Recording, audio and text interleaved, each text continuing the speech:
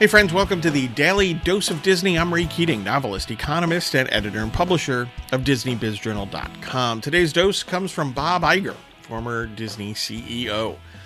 Quote, "The heart and soul of the company is creativity and innovation," close quote. Now, we know that Iger, spot on correct, we know that Iger is talking about Disney here, but and then you can expand it to other entertainment companies, right?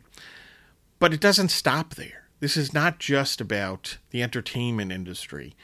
Not in this economy, it isn't.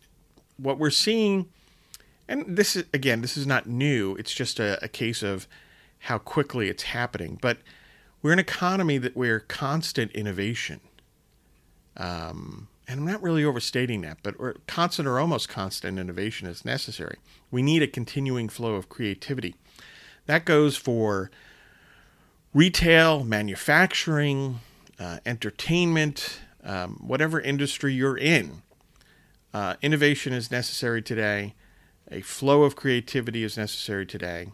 If you don't do that, you're going to lose. You will lose ground. You will lose ground to